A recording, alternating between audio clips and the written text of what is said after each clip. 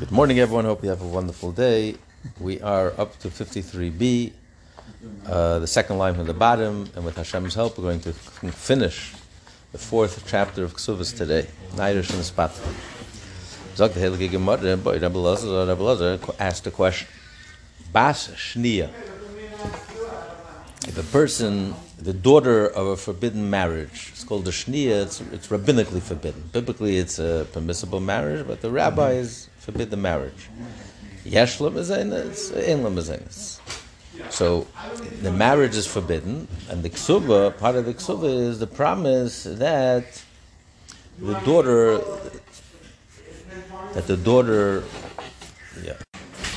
the estate will provide, after the wife dies, the estate will provide for their daughter. So does it apply in this case or not?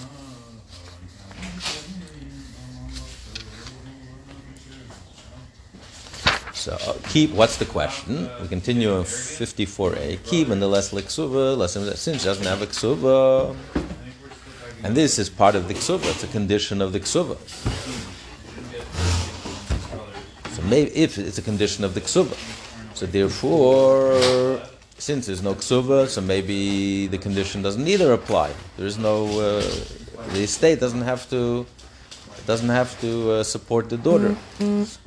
Perhaps of the surah kansura bana. Okay, what do you want from the poor girl? The mother, since she doesn't have a ksuva, less than mezainis. Since she doesn't have a ksuva, why? Because it violated the prohibition. The whole marriage is prohibited, so therefore she doesn't get any ksuva. So maybe this condition she doesn't either get. Perhaps we can argue of the surah kansura bana. The mother who violated the prohibition, she went against the rabbis. Therefore, the rabbis penalized her. She doesn't get a ksuva. But the daughter of the surah, she didn't violate any prohibition. It's her father's, for her parents' fault. So there's no reason. Why are you blaming her? She's an innocent victim. Like in Surah Rabbanan, the rabbis would not penalize her, and she is entitled to get her support. The Gemara says, we don't know the answer. It's a good question. Boy, Rav asks, Bas Arusa, the daughter of an Arusa of the betrothal. Yeshlam is, and then the father dies. Does she receive support from the estate? Or not? In other words, she was not allowed to be with her husband because it's only the betrothal. You have to wait till the chuppah. But she went ahead and was intimate with him, and they gave birth to a daughter. So the question is, and then the husband dies. So the sons inherit the estate. But the question is, can the daughter demand support?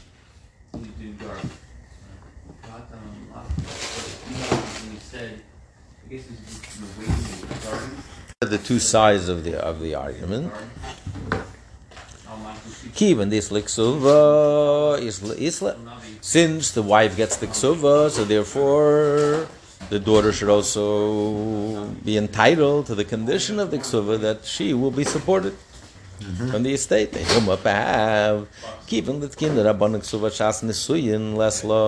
since the rabbis when did the rabbis say you must have a ksuva? When you get married, not allowed to marry, not allowed to live with a wife. You can't take her into your house, you can't do a chuppah, you can take her into your life until you have a ksuva. There's no obligation to have a ksuva from the time of the betrothal. So therefore, lesla. So that even if there was a ksuva, lesla she doesn't have, she shouldn't be entitled to get support from the estate. If he wrote in the ksuva that he's going to take care of her, so for sure, well, why not? He promised. It's a document. It's a legal document. He obligated himself. We're talking about a case where he didn't write anything. It's an automatic enactment by the rabbis, even if you don't write it. So the question is, in a case like this, since she was born from after the betrothal, from an illicit relation after the betrothal, maybe there's no obligation for his estate to pay to take care of her. So he's support. The husband now? The daughter, the husband died. The father dies. The question is his estate the sons who inherit the estate, if they're obligated to take care and support their sister. Okay. The Gemara says take. Boy, Rapapa asks, Basanusa, what about the daughter born from a rape? Basanusa, Yeshlam Mizena, is the father obligated to support her or not? About when he raped her when she was a naira. And then the Torah says that there is a positive mitzvah and there's a prohibition that he must marry her. He has no choice. If she wants, the husband has to marry her. If she's good enough to sleep for one, she's good enough to sleep for the rest of your life.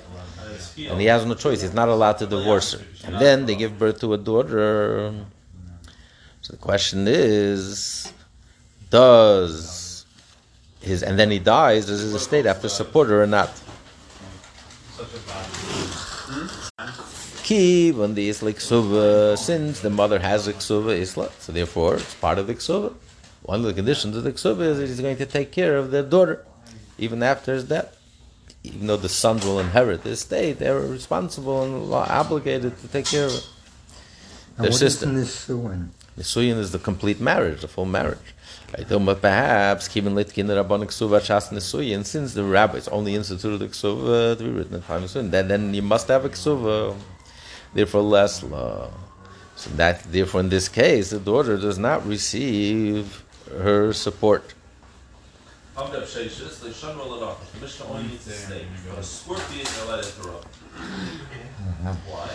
the Kesuvah doesn't take effect until the marriage. What's the question? There's no question. Why? The Amar Rabbi Yehuda said that he has to give her a Kesuvah. There's an argument whether in general the wife even gets a Kesuvah in such a case if she's raped, because the whole purpose of a Kesuvah is that it shouldn't be easy for him to get rid of her. He can't get rid of her even if he wanted to. There's a prohibition. The Torah says you have to marry her and you're not allowed to divorce her. You have to stay with her. So you don't need an enactment. You don't need a Kesuvah to make it too expensive for him to divorce her. But Rabbi Yehuda says no. She does get a Kesuvah. If the Torah promises to marry him, she also gets a Kesuvah. I mean, if the Torah forces him to marry her, he also has to becomes obligated in all the obligations of the Kesuvah. A mana. It says only a mana because she's not a virgin. She only gets 100 because she's a non-virgin. So, according to Rabbi Yehuda, there is no question. Surely, if there's a Kesuvah, part of the Kesuvah is that he commits himself to take care of their daughter after his death. Kiti boila, the question is, according to the rabbis, who say the money paid for a fine takes care of a Kesuvah obligations. There's no Kesuvah. So the question is, unless the Kesuvah, since she, the wife, doesn't have a Kesuvah, therefore all the conditions of the Kesuvah also don't apply. So the daughter doesn't get her support from the estate. They do perhaps. The reason why the wife doesn't get a Kesuvah, because what's the reason the rabbis enacted a Kesuvah? So it should be too expensive for him to divorce her. He won't be able to divorce her, to discard her so easily. But in this case, he can't. Even if he wanted to, he can't divorce her. So there's no need for her to get a Kesuvah. But the other stipulations of the Kesuvah, the conditions that the daughter, that she's entitled after the death of a father, of the death of a husband, that she will be supported, that remains in place. Take what it says. We don't have an answer. Good question. Okay, the Mishnah said that part of the court-imposed Kesuvah condition is atehei yasvu basi, that the wife will live in the house, will be supported by the estate, as long as she's a widow, as long as she doesn't remarry. Rabbi Yehuda learned bebasi, when the husband promises you should live in my house, but not in my hut. In other words, that if the husband leaves a house, then she gets to live, that's part of her right to continue to live in the house. The children can't kick her out. But if all he lives is a little hut, a studio apartment, maybe she has to vacate in order of the ears. The ears have first right. They need a place to live. So she doesn't have a right over the ears. If it's a huge place, so they can live and she can live. So they have to allow her to live in the house, to stay in the house.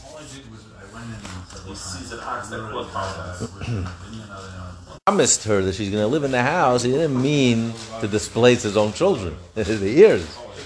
Men, on top of the ears have a place to live, but we're also going to give you a place to live. But if it's them or her, of course they come first. That's what Rabbi Yosef learned.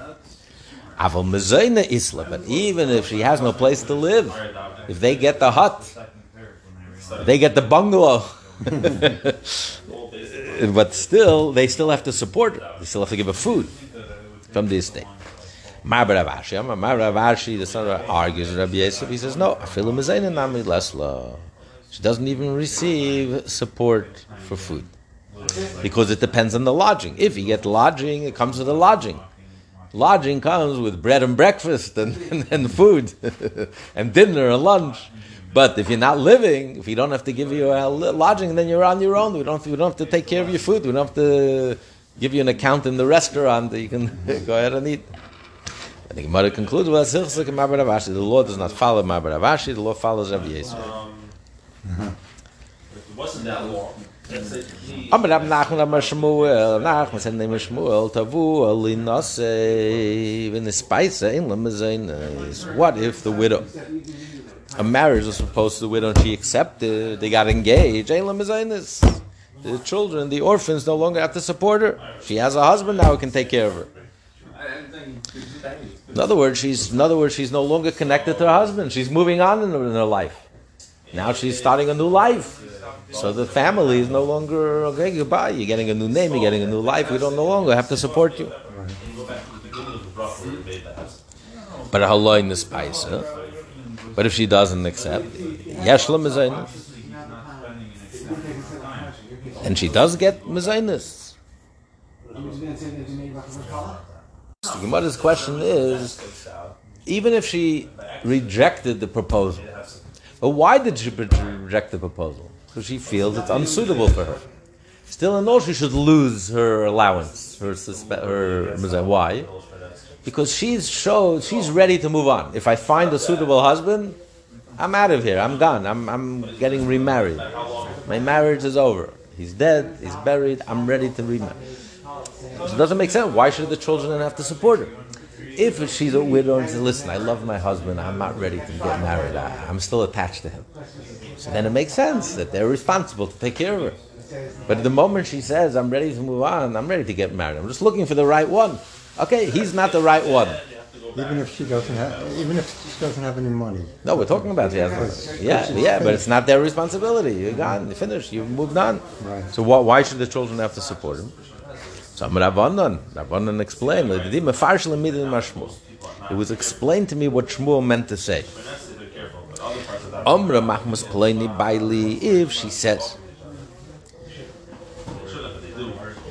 If she says that she's refusing the marriage because of my husband, the honor of my former husband, then she continues to receive support. In other words, why isn't she remarrying? Because she's still attached to her husband. She's not ready to move on. But if she says the only reason she turns down the shidduch is because it's not suitable shidduch, not a good shidduch, doesn't like the shidduch. But otherwise, if she has a good shidduch, she would jump. She's ready to jump and remarry. Then ein la mezainas. Then you're right, she has no mezainas. Rav Chisda says zinsa. If she has if she has relationships, then ein la mezainas. She doesn't receive support. We're talking about she's a widow, she's single, but nevertheless, she's not remarrying and she's having relations. Yeah. Out of wedlock. So in that case, ein la mezainas. She has no mezainas because she shows that she's no longer attached to her husband. Right. If the memory of her husband is so strong that she can't be with anyone, she's still in love with her husband, and her heart isn't aching and paining and grieving, and she just can't be intimate with anyone, that means her love, her attachment is still strong. That's why the husband's estate has to take care of her. But if she's sleeping around, I mean, then it's finished. Then the marriage is over, it's gone, the husband is gone, then there's no reason why in the world should they support him. She paints her eye. But Rabbi Yosef says, Kichla upirchza, even if she puts on makeup and braids her hair, she gets dressed up, it means she's showing, she's ready to move on. She's looking for a partner, she's looking to get married, she's looking to, she misses the intimacy. Ein la mezainis, then it's over. Her marriage, her husband is a memory, and it's in the past, and therefore the husband's estate no longer has to support her. So the one who says that if she slept around illegally, how much more so she would forfeit her support if she puts on makeup. Maybe you can say, listen, she had an illicit relationship. She was sex deprived. You know, a person needs so she needs it. So she had a one-time affair. But it doesn't mean that she's over her husband. But here she's putting on makeup. She's ready to move on. She's no longer attached to her husband. She's consciously. Here you can say it was a mistake. She got caught up in the moment. It was, she just felt lonely, so she needed to be intimate with someone. So she went ahead and be intimate. It doesn't prove that a marriage is over with her husband. She got over her husband, but here she's consciously and deliberately putting on makeup and trying to present herself to find a suitable mate. It means the marriage is over. Her husband is over. Mm-hmm. But the one who says that if she consciously dresses up and makes up, she puts on makeup, then she no longer is supported. He holds, but if she happened to have an illicit relationship, then she continues to receive support. My time, she had a Yetzirah, she's lonely, she has a need. It's a very strong drive, so she can't be celibate. She never signed up for celibacy. She's not a nun, so she had a moment of weakness. Doesn't mean that she got over her husband. The Gemara concludes, the law does not follow any of these teachings. If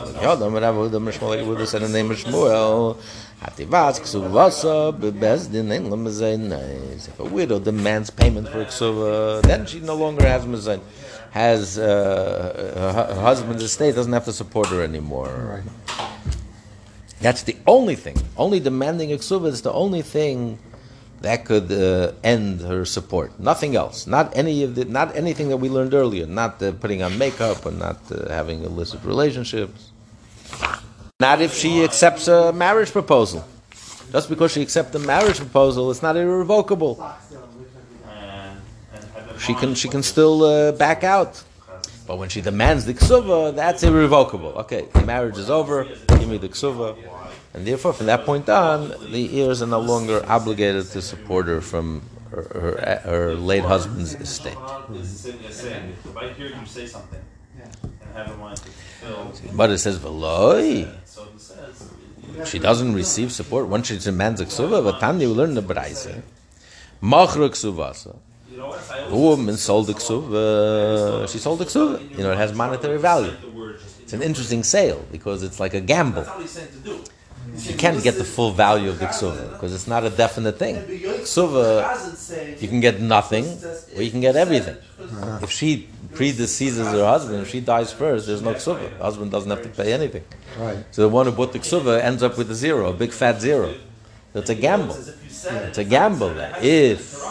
If the husband will die before her, or the husband will divorce her, then she'll get a Kesuvos. So he'll get the money. So she has to sell it less than the value because it's not a sure thing. Mm-hmm. First, you never know when it's going to happen. She can get the Kesuvos. He can die. He can live to 120. So she won't get it for another 50 years, and maybe he'll never divorce her. Right. Or maybe she can drop dead tomorrow, and then there'll never be a ksuva. So whatever it is, but she sold the ksuva, mishkan ksuvas. If she used the ksuva as security for a loan, if she gave a loan, she said, this is the security. If I don't pay back, you can collect my ksuva. When it comes time, if and when I'll get the ksuva, the money will go to you as a repayment of the loan. Or she designated ksuva as a poitike. To another, a poitike means a poite heikoy. It's 3 words. That you dedicated this property by a debtor for repayment. Why would it be mutter? In other words, the husband gave her land and said, this land is going to be used to pay your ksuva. Your ksuva obligation is going to be paid from this property. This is designated to you. And then she took a loan, and she designated this land, this apoitik, to repay her loan. This land, if it comes to me, if it ends up being my land, then you're going to get it for repayment of the loan. In all these cases, she does not receive support from her husband's estate.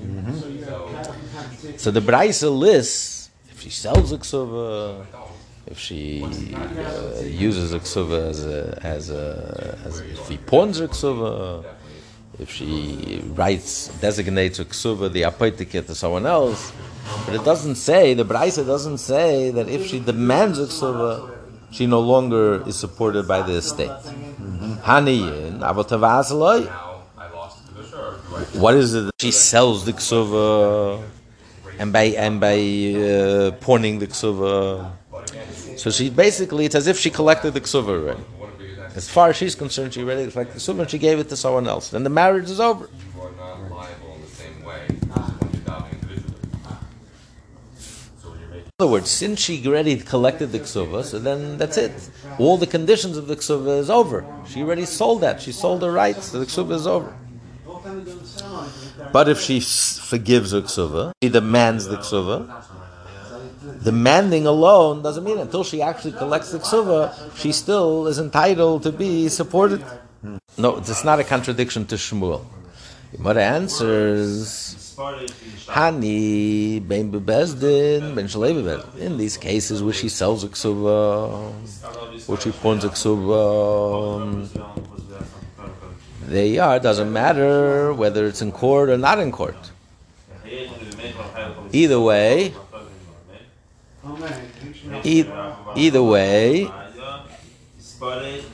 in that case, the marriage is already over.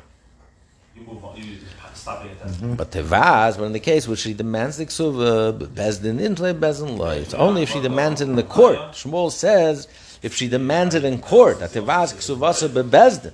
Shalei bezdin loy. If she demands it from her husband outside of the court, then she still gets support. But once she demands it in court, then the support is discontinued. When the Braisa only mentions the case where she sells a ksuva, she pawns a ksuva, that's because he's talking about it's outside the court.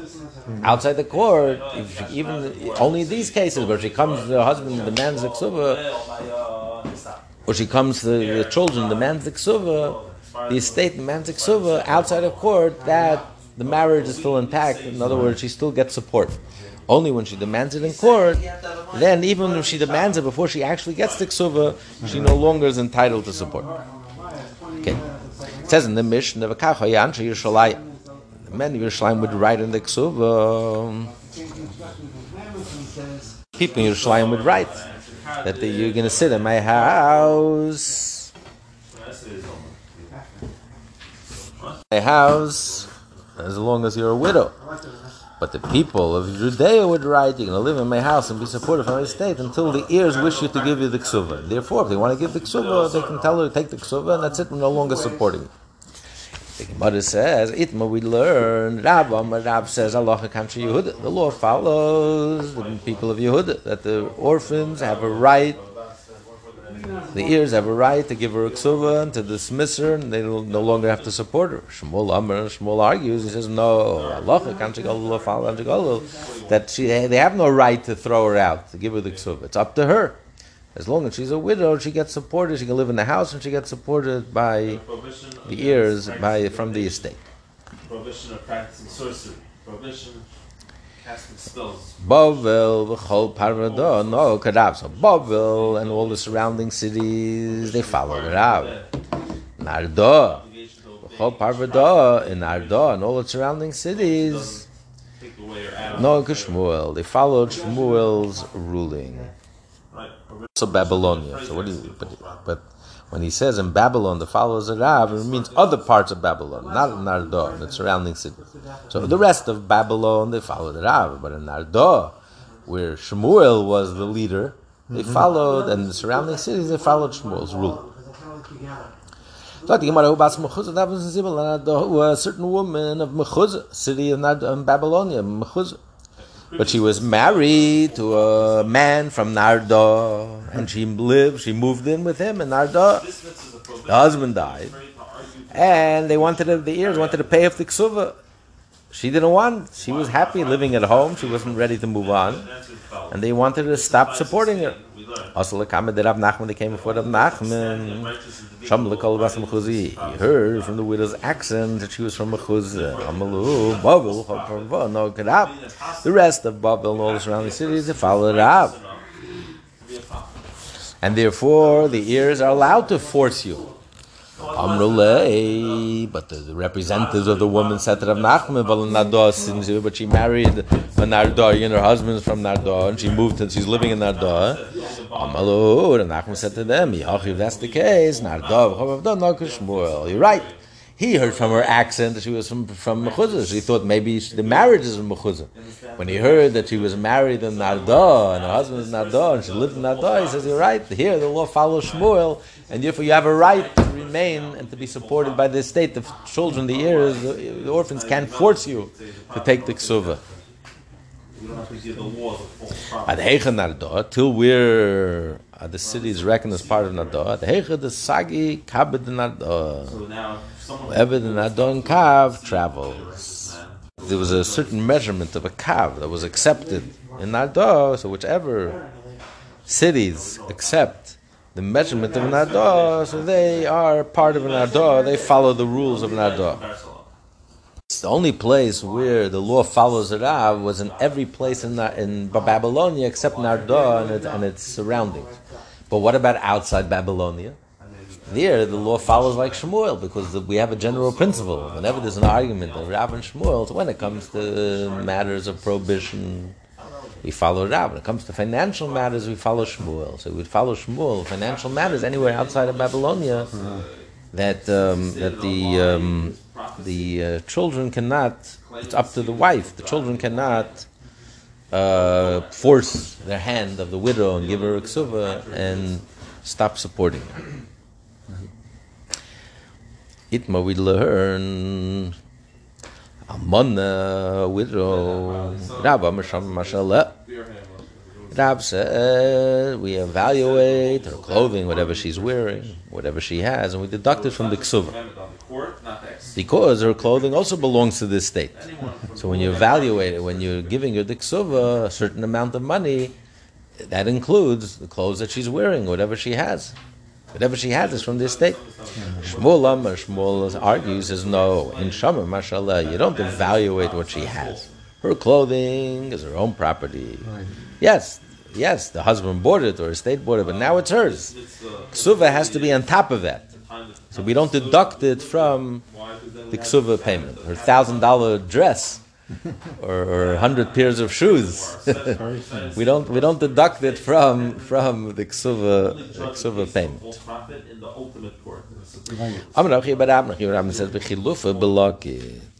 The reverse applies in the case of a field. There, Rav says that the clothing belongs to him, and you don't take it away from his wages. You don't deduct it. And Shmuel says that since the clothing that he has belongs to his employer, so therefore you deduct it from the wages. Shmuel says the exact opposite, that a wife. So again, very quick. So Rav makes a distinction of a worker, a wife. The intent was he gave her clothing because the intent was she's going to stay with him. She left him. She wants to leave. He never gave her the clothing with that intent. So you have to deduct it from the Kesuvos. A field hand, he never thought that he was going to stay with him forever. It's just a worker. So when he gave him clothing that it belongs to him. So therefore, you don't deduct it from the salary. Shmuel says the exact opposite. A husband is obligated to take care of his wife, feed her, clothe her. So when he gave her clothing, he meant that she keeps it. So therefore, you don't deduct it from her ksuva. In the case of a field hand, he's not obligated to give him clothing. You just lend her the clothing while you're working. Well, you want to keep the clothing, of course I'm going to deduct it from your salary. Okay. Rav Kana taught otherwise. That Lokit is the exact same thing. Rav and Shmuel, the same argument Rav and Shmuel have with a wife, whether you deduct it from the ksuva. Rav says that you... What's the underlying purpose of not being false prophets? That you deduct it from the ksuva. And Shmuel says you don't deduct it from the ksuva. The exact same argument would be in the case of the Lokit, in the case of the field hand. He's not paid by the hour, he just lives in the house, and he takes care of him, and he does whatever work is there, and then when he leaves, he pays him. Mana Basimon and Rav made in the money. Says Yasma v'armela shalach upuk, an orphan and a widow. Shalach, let them strip off their clothing and leave. The clothing did not belong to them. If you want to keep the clothing, you have to deduct it from the ksuva. An orphan, he means like a field hand, someone who he doesn't have anyone to take care of him, so he has to become like a field hand and live in the master's house, and he clothes him and feeds him and he does all work. So an orphan and a widow, shalach, they have to strip upuk. Right. Nachman said, even though we learn the Mishnah, according to Shmuel, nevertheless, the law follows Rab. Which Mishnah? And we learned in the Mishnah, in Eidichin, tractate Eidichin, so one consecrates all of his property to the Beis HaMikdash, to the temple. One donates his own erech, his own value. The Torah gives a fixed value, and he donates his own value to the temple. The temple treasury does not have right over the clothing of his wife, and not over the clothing of his children. And not in any colored garments that the vower died for their sake, for the sake of his wife and the children. Or shoes that he purchased, new shoes that he purchased for their sake, for their wife and the children. So what do we see from here? That the clothing that he gives, belongs to them, like Shmuel said. So therefore, the Mishnah seems to support Shmuel. You don't deduct it from the ksuva. But nevertheless, the law follows the Rav that we do deduct it. If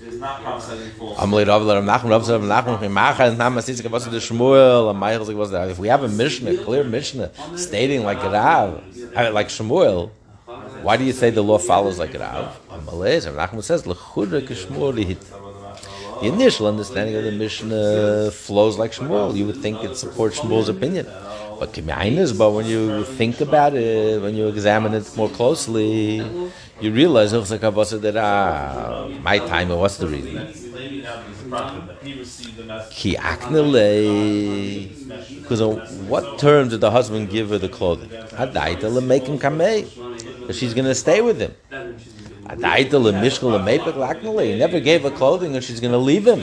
So he's going to leave him, give me my clothing back. So you're right. When he gives clothing for his wife, because they're married forever, until death, to his part. So we're going to marry forever. So of course I'm giving you your clothing and it belongs to you. But you walked away from the marriage. I'm sorry, give me my clothing back. The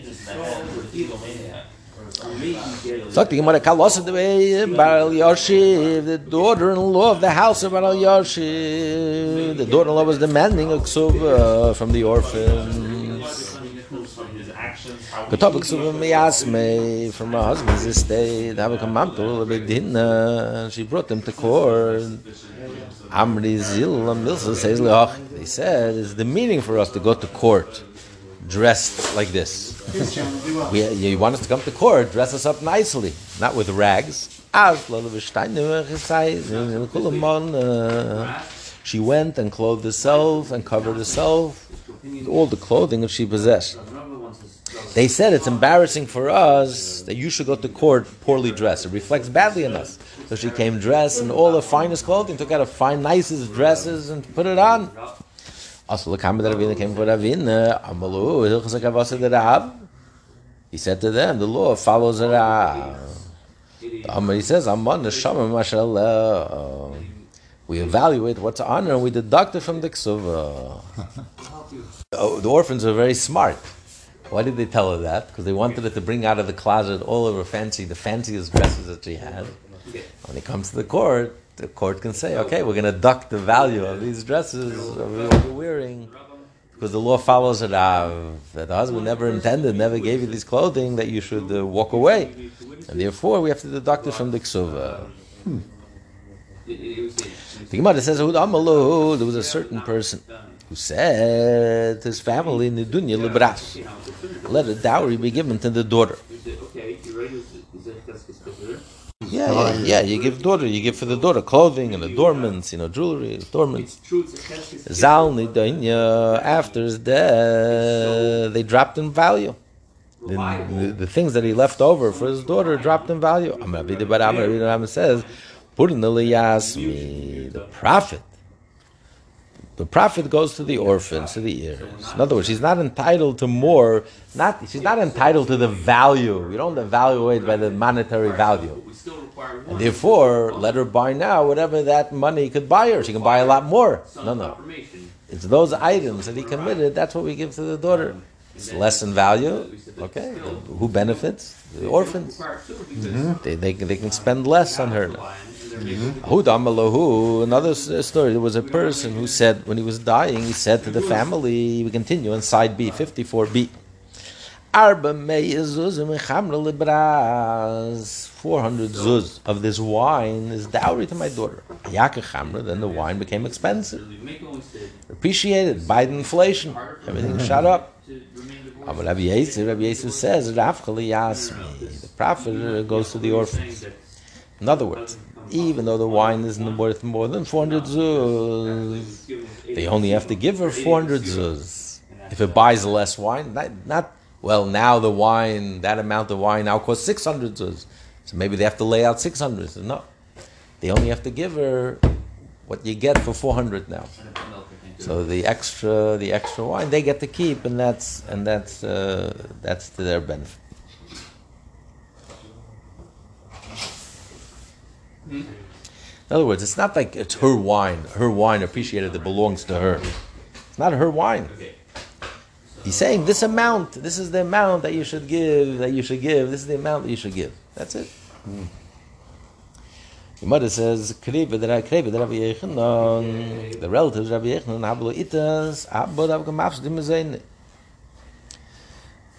the father's wife was depleting the father's resources. Of course, he ate a lot. Because he passed away. He was eating a lot, and the father was dying. And they were afraid that after his death, her extravagant lifestyle, her Madison Avenue, Park Avenue lifestyle, Fifth Avenue lifestyle is gonna take everything away from them. It's gonna deplete all their inheritance. Also, they came for Rabbi Yechanan. He said to them, go tell your father that before he dies, you should designate a specific piece of land for her support. Mm-hmm. So that way, you're going to limit her support to that land. If she whenever she only gets the value of that land, and once she depletes it, then she's left with nothing. She's not entitled for further support. Also, the comment of Rish Lakish. So they followed Rabbi Yechanan's advice. After the father's death, they came before Rish Lakish. Rish Lakish said to them, on the contrary, he increased her support. He wasn't limiting her consumption. On the contrary, he's giving her another source besides the estate that has to support her lavish lifestyle. But also, he also added a piece of property on top of it. Because he didn't say, if the father would say, let this field be in support, then you're right, that would have been that would have limited the support. But he said, let this field be for support. So he's just adding.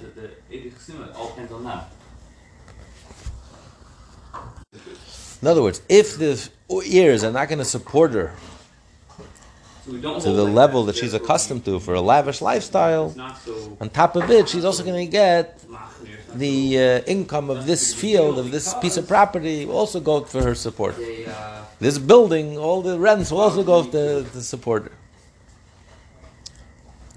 Amrulay, so the ear said to the Shlakish, well, Rabbi Yechon didn't say like you. On the contrary, Rabbi Yechon said, go tell our father, and he used this language, go tell him that he should say that this field, that this piece of property is for your support. And he meant to say that it should limit her. It would limit the mother only to this field and to this piece of property and not to anything else. Amaluhu, Shlakish said to them, Zilu Avala, go give her her support that she's used to. And if not, I'll remove Rabbi Yechon from your ears. He didn't accept it. In other words, I'm going to excommunicate you. And you're going to have to ignore Rabbi Yechon's advice. You have to obey my ruling. Also, they came back to Rabbi Yechon. Amalu, he said, Maasa, what should I do? A man in my own stature argues with me. He disagrees with me. I hold that when the father said, I'm designating this piece of property, it's limiting to this piece of property. But Rish Lakish is my peer. He's my level, and he disagrees with me. There's nothing I can do for you. Rabbi says, who was later explained to me what Rabbi Yechanan said. Omar Lemezainas, and the father said the field is for support. The Riba Lemezainas, he means he's increasing her support. But Omar Bimezainas, but if he says is in support, Katzes Lemezainas. In other words, Rabbi Yechanan is not arguing with Rish Lakish. Rabbi Yechanan actually agrees with Rish Lakish.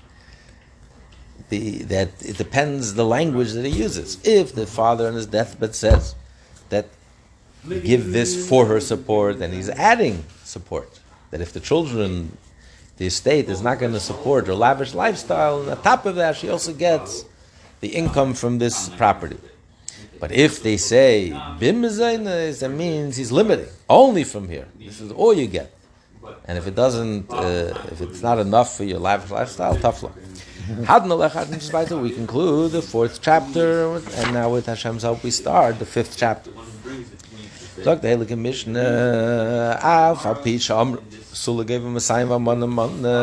Even though we said that the minimum amount of Kesuvos is that if she's a virgin she gets 200 zuz, and if she's a widow, she's not a virgin, she gets 100 zuz. But he wants to add, he can add whatever he wants. He can even add 100 mana, not 100 zuz, 100 mana. A mana is 100 zuz. So how much is 100 mana? 10,000 zuz. He can add whatever he wants. Yes. If he commits himself, well, fine. What the Gemara is going to ask? Obviously, a person could commit whatever he wants. It's his money. He can do whatever he wants with his money. What's the Mishnah coming to teach us that he's allowed to add? If she becomes a widow or she's divorced, whether from the betrothal or after the marriage is completed, she collects everything. She collects it all. Not only the Kesuvos, the basics, the 100 or the 200, but even the supplement that he added. Abelazar ben Azariah argues. He says, no, if she's divorced or she's widowed after the completion of the marriage, then you're right, then she can collect everything, even from the supplement. But if she's becomes a widow, the husband dies right after the betrothal, or he divorces her, then Sula gave him a sign of a man, then all she can collect is 100 or 200, because he never promised her the supplement if they're not going to consummate the marriage. If they're going to end up divorcing before he ever had a chance to marry her, that was never his intent. Abu David says, if the husband wants, if he wants, he can write for a virgin 200 zuz, a Kesuvos 200 zuz. He Kesuvos, she can write, is kabaltim mana. And she can write, I receive from you a mana. See it as if she received it. She never received a dime. But she writes, it's as if I already received 100. So really, you only obligated to give me 100, not 200. And and for a widow, a non-virgin, he commits to 100, and she can write a receipt to him. As if I already received half, and therefore, in the time of divorce or death, you only have to give me. The state only has to give me 50. No, Rabbi Meir says it's not. You can't live like that. Any marriage that doesn't have a minimum obligation of 200 zuz, in the case of a virgin or non-virgin 100, it's called promiscuity. It's not a kosher intimacy. You're not allowed to be intimate. So therefore, this is not an option. You can't write him a receipt. It's the equivalent as if I received it, and therefore you're not obligated to give me the full 200. I'm happy with only half. No, that doesn't work. Okay. That's the mission. Okay, the Gemara says Pshita. Why does the mission have to teach me that if he wants to add, he can even add 100 mana, he can even add 10,000? Obviously, he can do whatever he wants. Why would I think he's not allowed to do that? I mean, the Gemara says Maltem. I would think Kitzus of the Rabban. Maybe the rabbis instituted a fixed amount. Not to embarrass someone who doesn't have. There are many things that we do not to embarrass. Like by Bikurim, we have the Kohen call it out loud. You don't want to embarrass someone who doesn't know how to read Hebrew, doesn't know how to. So you don't want to embarrass anyone. Yeah. So here, you don't want to embarrass a poor person. So you want everyone to give equal. No one can give more, like the half a shekel. No one give a penny more. No one give a dime less. This is the minimum. This is the maximum and the minimum. Right. So that's where he comes to teach us. Kamashmala, no. You can write whatever you want. If you're rich, you're a billionaire, lay it on thick. It's okay. Argument amongst the Rishonim whether you have to separate the two payments in the Kesuvos. You write that this is the basic. The basic is 100 or 200. Yeah. And then here's the supplement. Or could you write it all one? That this is my dower, this is what I'm giving for the virgin marriage, I'm giving 10,000. Or do you have to separate it or not? Some say that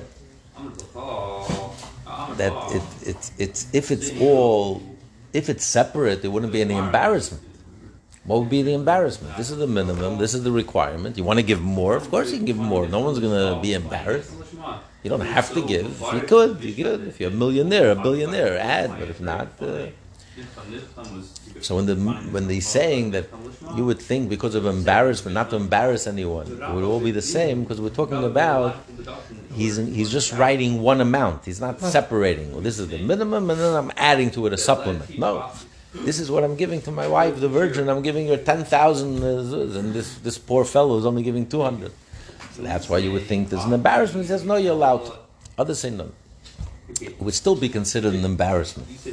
That here you're stopping at 200, and here he's giving his wife 10,000, and what are you giving your wife? Nothing. You're not adding anything, a dime, a cent. So you would think it should not be allowed. That's what he says. But therefore, it really should be separate. This is the basic amount, and this is a supplement that I'm adding. It says, if he wants to add, it says, the mission doesn't say if he wants to write for her. If he wants to add. In other words, it becomes part of the Kesuvos. Yeah. If you would say he wants to write, so you write. I'm writing a gift. I'm giving her a gift. It's nothing to do with the ksuva. He says if he wants to add to the ksuva, that means even the supplement is considered part of the ksuva. It has all the conditions of the ksuva. So Messiah Rav Eiba Rabbi Yanai, Rav Eiba Rabbi Yanai, he said, Tanai ksuva ksuva dami. A stipulation of the ksuva, in addition to the ksuva, has the same laws as the ksuva. What difference does it make if it's called the ksuva, it's not the ksuva, it's part of the ksuva, it's just a gift? There's a big difference. There's 14 nafkaminas. To be continued tomorrow. Everyone have a wonderful day.